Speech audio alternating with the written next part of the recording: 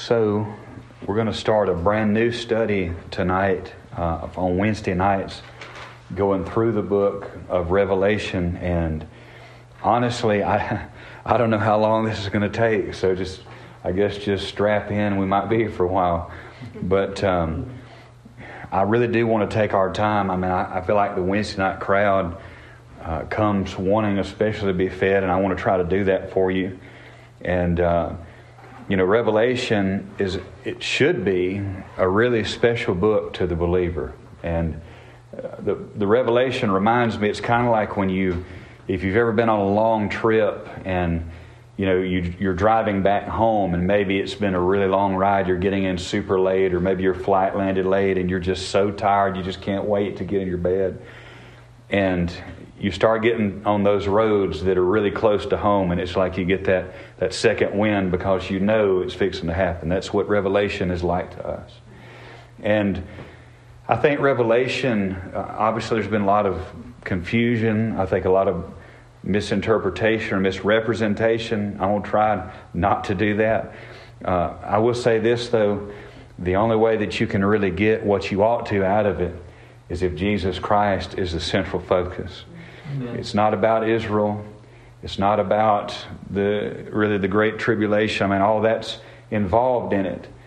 But the theme, and that's why I put it even in our first slide, the theme of Revelation is the unveiling of Christ. It is the revealing of Jesus Christ. It's not the revelation of John. It's not revelations, plural. It's the revelation of Jesus Christ to John. And so, yes, there's a huge futuristic aspect to it. There's no doubt about that. We're going to look at that, try to keep everything in context, and try to go at a speed where we can really understand and take in everything. I don't pretend to understand it all. I haven't met anybody that does, and I'd be really wary of somebody that said they did. Mm-hmm. But the truth is, the book of Revelation and the prologue, it is the only book in the Bible that promises a blessing to the reader. Now, if we couldn't understand anything in it, it'd be awful hard to get a blessing from it, wouldn't it? And so we're going to try to walk through things. But y'all know me. I don't want you just to know the issue. I want you to know the issue behind the issue. And so before we even really get into the book itself, I want to spend tonight, possibly next week, depends on how fast we get through tonight, talking about some issues related to eschatology and end-time study in general. Because, as I've mentioned, I do think this is important because... And I understand the argument. Like I said, I am dedicated to the pre-tribulation rapture position. I believe it. We're going to see it from the Scriptures. But there's a lot of people that don't believe that in the Christian church. There's a lot of seminaries that don't teach that. It's not the historical position. I mentioned it's really only about 120 years old, give or take. And, as somebody who's really dedicated to church history and dedicated to trying to be right, I try to understand at least where they're coming from. And I think that's important when you look at this issue as a whole. Why are there so many people that kind of seem allergic to the idea of a pre-tribulation rapture? And a lot of people are against a rapture in general. And really what it comes down to, and I've got a chart here, just very simple chart that looks at the pre-tribulation rapture view. We're in the church age right now. The next thing we're waiting on is the rapture, the calling out of the saved, the church, the bride of Christ. And then on the earth, you'll have the 7-year tribulation. The first 3.5 years will be peaceful. The Antichrist brings this false peace.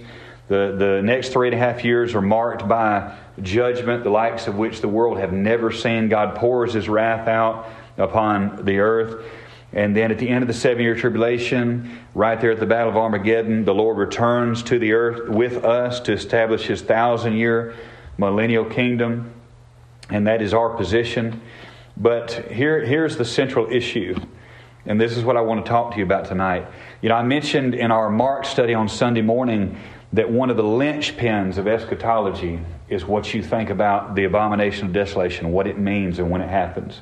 But I would say even more important than that, this is the hinge upon which the door swings. And that is your view of Israel. What is Israel? And this is why this is so important, because I grew up and I was raised in a church that believed in what would be known as the full-blown dispensational position, where when you see Israel in the Bible, Old Testament, New Testament, anytime you see that word Israel, it's talking about a nation across the Atlantic Ocean over there. And that's just, I had that ingrained in my mind. But then as I began to read and study, I realized there was more to it than that. Now, the other side of that is the position that says that Israel basically now is the church, or that the church is Israel. The church has replaced Israel. And I don't believe that either. I believe it's both. I believe there's validity to both, and I'm going to try to show you those things. Not because if you understand the balance, it'll help you not to get in these ditches. Because I really honestly, if people heard me preach and teach this stuff, they would call me a dispensationalist, but I really don't like that title, because there's a lot of things that dispensationalists preach that I don't see it, I don't believe it, I don't go for it. If I am dispensational, it is in this one thing. I don't believe God is through with the nation of Israel. That would be the extent of what I believe concerning that. And so tonight, what I want to look at, I want to talk about the two Israels, because I want to make the case that the church is a spiritual Israel. That is true. We're going to see that in black and white tonight. But I don't think that God is through with the nation of Israel. I don't think those things are mutually exclusive. There's a lot of people that do. They think it's either or, and it can't possibly be anything but either or. But in order to really understand this, we have to go really back to the beginning when this starts, this one event. And so we're going to go to a few places tonight. Let's begin in Genesis 15.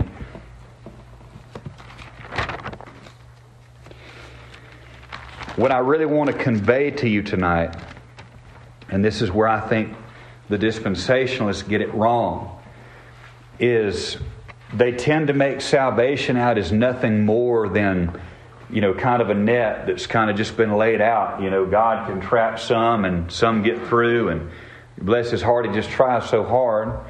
And what I want you to see, and I don't think this is taught enough in our Baptist churches, is the history of redemption, redemptive history, the intentionality of God.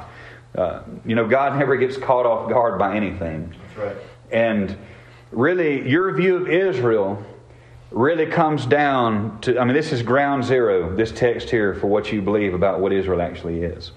And so let's read this together. I've mentioned this in the past. We're going to get a lot deeper into it tonight and possibly next week.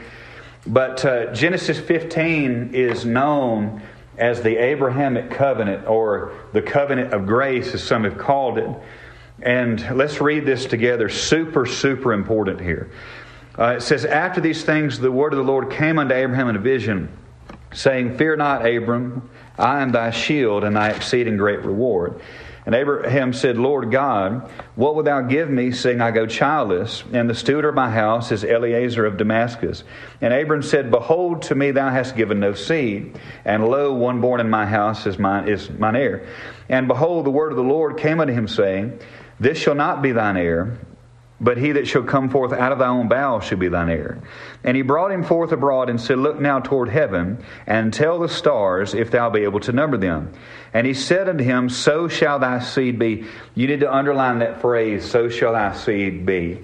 It says, "And he believed in the Lord, and he counted him for righteous." By the way, that's the gospel right there, just in case you're missing that. He believed God, and it was accounted unto him for righteousness. We see this even in Romans 4. We're going to look at that in a minute.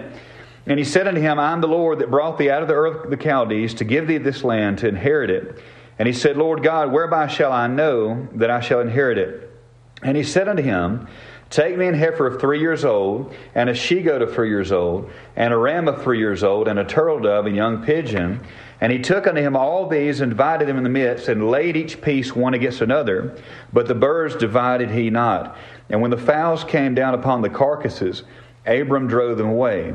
And when the sun was going down, a deep sleep fell upon Abram, and lo, an horror of great darkness fell upon him. And he said unto Abram, Know of a surety that thy seed shall be a stranger in a land that is not theirs, and shall serve them. They shall afflict them 400 years. And also that nation whom they shall serve will I judge, and afterward they shall come out with a great substance. Thou shalt go to thy fathers in peace, and shall be buried in a good old age. But in the fourth generation they shall come hither again, for the iniquity of the Amorites is not yet full. And it came to pass, when the sun went down, it was dark, behold, a smoking furnace and a burning lamp that passed between those pieces.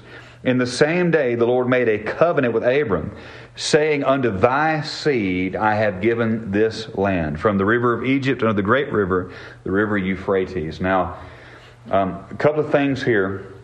First of all, whenever the Lord promises Abram here in verse 5 that, look up the stars of heaven. He said, I'm going to make your seed like that. But the question is, this is the central question. What is the seed of Abraham? Or who is the seed of Abraham? Is that the ethnic nation of Israel? Is that his ethnic seed? Or is it a spiritual seed? Is this talking about the church? Because that's the two positions that people take on this text, and I'm going to make the argument that it's actually both. I don't think you can cut either one of them out of the Bible. And what's amazing here, and I've mentioned this before, but God tells Abram to take all these different types of animals, to sever them in half, and to separate the halves and make a walkway between them. And Abram didn't act like that was a weird thing to do, which if somebody had told me to do that, I'd been like, what? But he didn't seem upset by that or confused. He didn't ask any questions. He just did it. And it's because Abram understood what it was for, because in that day, when kings would make covenants or deals with their vassal princes or their nobles or whatever the caste system was, it was a normal ceremony to cut animals in half. And there was two types of covenants. There was covenants of condition and covenants of promise. With covenants of condition, the king and his vassal would come to an agreement about how many taxes would be paid, the king offering protection, how many crops would be used, would you have men fight in the king's army. They would come to terms and agree on the terms.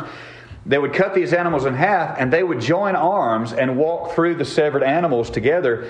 And the covenant was symbolic of the fact they were saying and giving their word that if I don't fulfill my end of this agreement, let me become as one of these severed animals. It's a very solemn oath. But the covenants of promise, if the king was going to make a covenant of promise, he would fulfill all of the requirements and all of the criteria of the covenant, and he would walk through the pieces by himself, and he would say, let me become as one of these severed animals. And so God has promised Abraham this seed that numbers greater than the stars. He tells him to sever these animals, and guess what? God shows up, and you see even in our picture in the slide, as a lamp and a torch, and he walks through the pieces by himself. He was making a covenant of promise. He says, I'm going to guarantee this is going to happen. I'm going to promise you this. And so that's where it comes from. Is this ethnic Israel, or is it a saved people, a spiritual Israel? Well, tonight, with just the time we have, I'm going to talk about a case for spiritual Israel, which is the church. Although I do believe that God has a plan for the nation of Israel. We'll talk about that more next week. But I want you to see this for yourself. First of all, let's go back to Genesis 3 really quickly.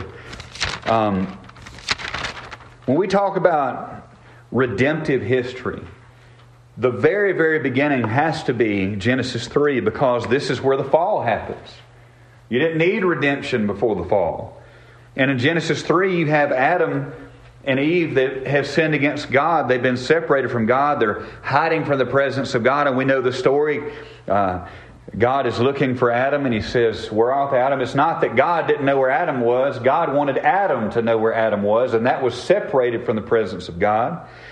And then God shows up, and he begins talking to Satan directly, to the serpent. And verse 15 of chapter 3 is one of the most awesome verses in the entire Bible, because it's the first mention of the gospel. It's known as the proto-evangelion, or the first good news. And it says, He says to Satan, God says to Satan, I will put enmity between thee and the woman, and between thy seed and her seed. It shall bruise thy head, and thou shalt bruise his heel. This is a prophecy of the cross. Christ comes, and on the cross, yes, He was bruised. But by that same cross, He crushes the serpent's head. And there's also been some that have speculated this may even be a prophecy of the virgin birth, because biologically a woman doesn't have seed. I find that pretty interesting too. And so we see the first good news, the proto-evangelion. But what I want you to see is God is making this promise to Satan. And what does He say? I will put enmity between thee and the woman, between thy seed and her seed. In other words, the whole world has fallen into sin now. All of Adam's descendants, they're cursed, they're born in a rebellion, they're going to be away from the presence of God. And God says, I'm going to make a distinction between my children and your children. And so we see Him promising redemption here. And it's, understand, we've talked about the balance between man's responsibility and God's sovereignty and salvation. And God is absolutely saying that salvation is mine. And understand this, if God says these things to Satan, He doesn't have His fingers crossed behind His back just hoping He gets some of these sinners to do the right thing. He'd be in a mess if He was dependent on us, wouldn't He? And so that's not it at all. God has intentionality in this thing of redemption history. I don't have it on here for the sake of time, but you could go look at the story of Noah and how, God looked down and He saw that the whole world was wicked. The imagination and intents of the heart were only evil continually, and Noah was in that group. His family was in that group.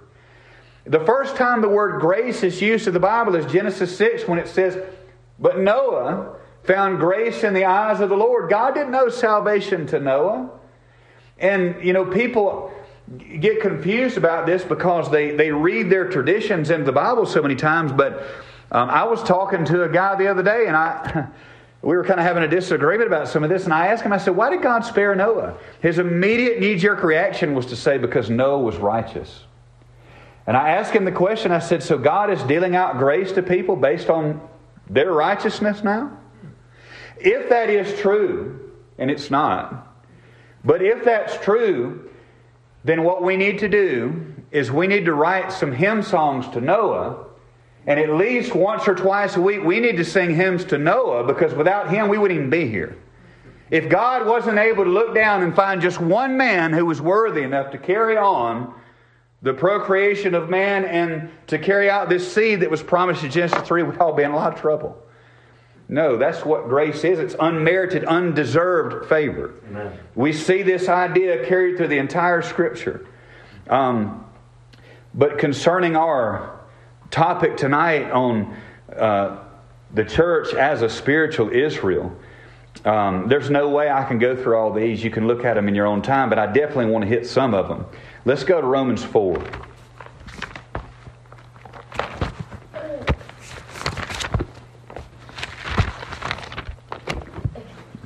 Romans 4, which is really referring back to the event that we read about in Genesis 15. It says, what shall we say then that our father Abraham as pertaining to the flesh had found? For if Abraham were justified by works, he hath whereof to glory, but not before God. For what saith the Scripture? Abraham believed God, and it was counted to him for righteousness. Now to him that worketh is the reward not reckoned of grace, but of debt. But to him that worketh not, but believeth on him that justifieth the ungodly, his faith is counted for righteousness. You see, people were saved in the Old Testament by grace through faith, just like we are. But it says, but to him that worketh not, but believeth on him that justifieth the ungodly, his faith is counted for righteousness. Even as David also describeth the blessedness of the man unto whom God imputeth righteousness without works, saying, blessed are they whose iniquities are forgiven and whose sins are covered. Blessed is the man to whom the Lord will not impute sin. Cometh this? Now here's the question we just asked about Genesis 3.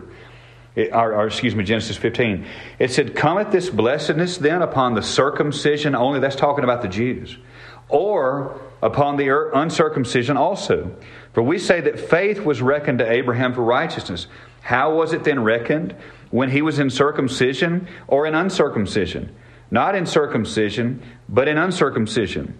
And he received the sign of circumcision, a seal of the righteousness of the faith, which he had yet being uncircumcised, that he might be the father of all them that believe. Did y'all see that? That he might be the father of all them that believe. Though they be not circumcised, that the righteousness might be imputed unto them also. And the father of circumcision to them who are not of the circumcision only, but who also walk in the steps of the faith of our father Abraham, which he had being yet uncircumcised. For the promise that he should be the heir of the world was not to Abraham or his seed through the law, but through the righteousness of faith. For if they which are of the law be heirs, faith is made void, and the promise made of none effect. Because the law worketh wrath, where there's no law, where no law is, there's no transgression. Therefore it is of faith, that it might be by grace, to the end of the promise, might be sure to all the seed, not to that only which is of the law, but to that also which is of the faith of Abraham, who is the father of us all. As is written, I have made thee a father of many nations before him whom he believed, even God, who quickeneth the dead, and calleth those things which not be as though they were. And it says, who against hope believed in hope, that he might become the father of many nations, according to that which was spoken, so shall thy seed be. You see that? It says in black and white that this seed that was promised in Genesis 15 is not limited to the Jews. It is given to those by faith. We are the spiritual seed of Abraham. All the saved are the spiritual sons and daughters of Abraham. Very quickly, let's go to Galatians 3.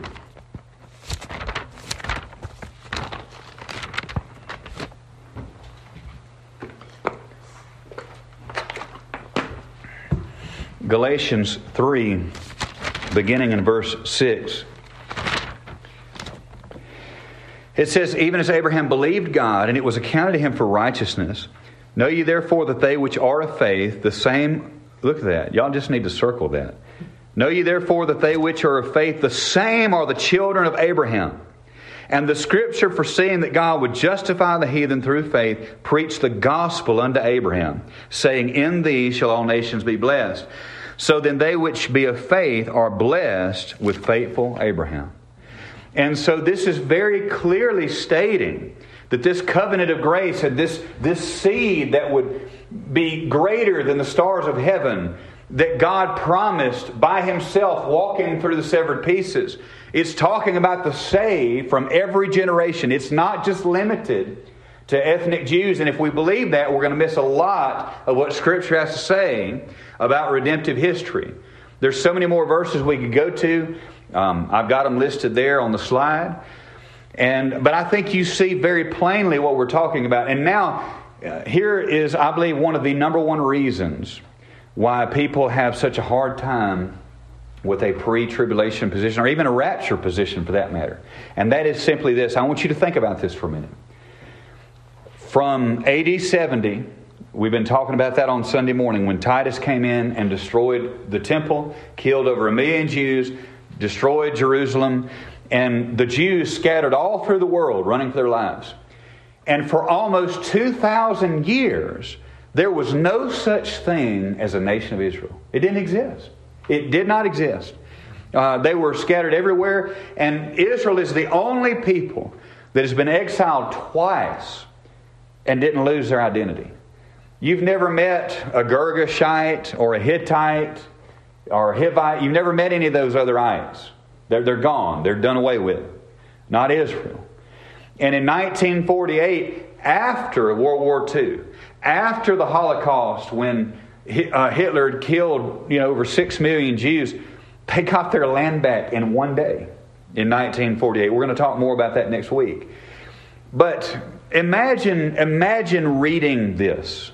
Imagine studying these texts that we just read, reading the words that we just read. A nation would have never entered into their mind. They would have never thought about that, because there is no nation of Israel. And what little bitty Jews are scattered out through, they're not getting their land back. they would have never computed a nation of Israel. But about that time and a little bit before that time, there were people that looked at Scripture and said, it sure does look like God has a future for the nation of Israel, which, by the way, to me, that proves there's validity to it, because they had nothing in the world they could look at and say, oh, I see this is going to happen. They could look at the Bible and say, I do see that the church is a spiritual Israel, but it sure does seem like God has a plan for the nation of Israel. Well, in 1948, when they got their land back, then everybody starts scratching their head and saying, wait a second, wait. And to me, the very existence of Israel ought to make us perk up and say, hey, God has to have a plan for those people. There has to be something going on. But the thing is, if you only see Israel as a church, if you think that the church has completely replaced Israel, there's no need for a rapture. There's no need for God to go to the Jews and the Holy Spirit go to the Jews. And there's no need for any of that. That's why it's so far into their thinking, but I can at least understand where they're coming from. When it comes to the church is a spiritual Israel. I'm going to say this.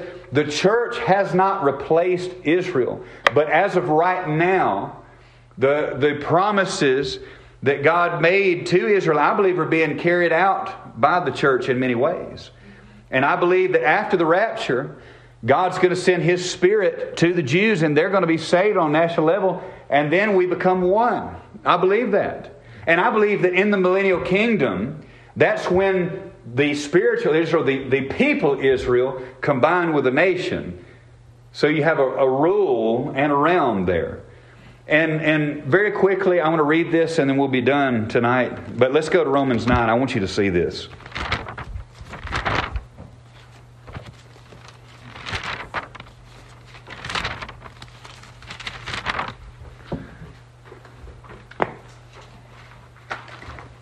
Romans 9. Now, really, if you don't recognize this about the context of Romans 9, it's not going to make a whole lot of sense to you. But when you understand that the Apostle Paul is dealing with a very serious question, the question is this.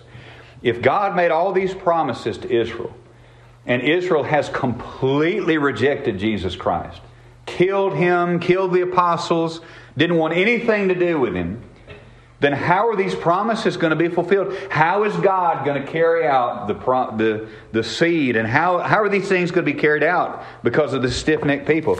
And this is the answer. Look at Romans 9. Paul says, I say the truth in Christ, I lie not. My conscience also bearing me witness in the Holy Ghost, that I have great heaviness and continual sorrow in my heart. For I could wish that myself were accursed from Christ for my brethren, my kinsmen according to the flesh, who are Israelites, to whom pertaineth the adoption and the glory and the covenants and the giving of the law and the service of God and the promises, whose are the fathers, and of whom as concerning the flesh Christ came, who is over all, God bless forever. Amen.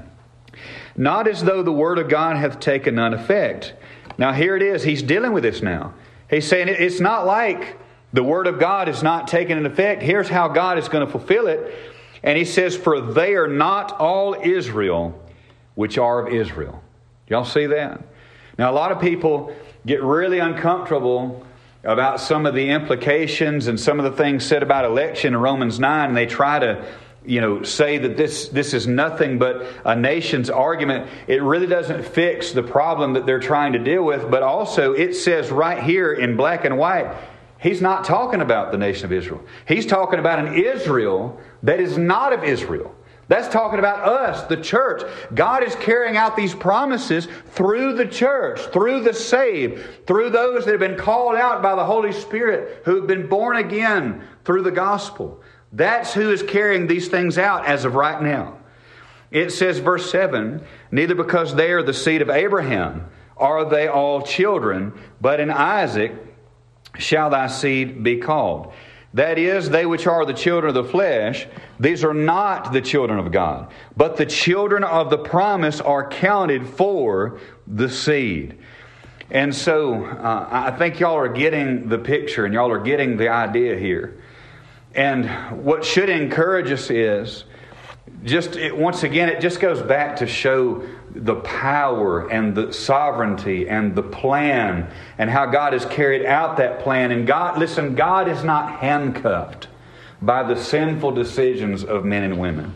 And I'm thankful for that. I've said it before and I'll say it again. If somebody dies and goes to hell, it's because they rebelled against the God that created them, rejected the gospel that would have saved them. But if you are saved, I can say emphatically that God did every bit of it. He chose you, He called you, He regenerated you, He drew you, He sanctified you, He justified you, He has sealed you to all eternity. And so when we talk about this, we're strictly dealing with the sovereignty of God in salvation. Doesn't mean we neglect the other. This is just the subject that we're on. And so I hope you understand that and can see that. I believe you can. And next week, we're going to look more at Israel as a nation. And really, if you don't believe that God somehow has something in store for Israel, you're going to be tripping over yourself all the way through the book of Revelation. So I hope I made sense to you tonight and you have kind of a better picture of the issues surrounding the issue.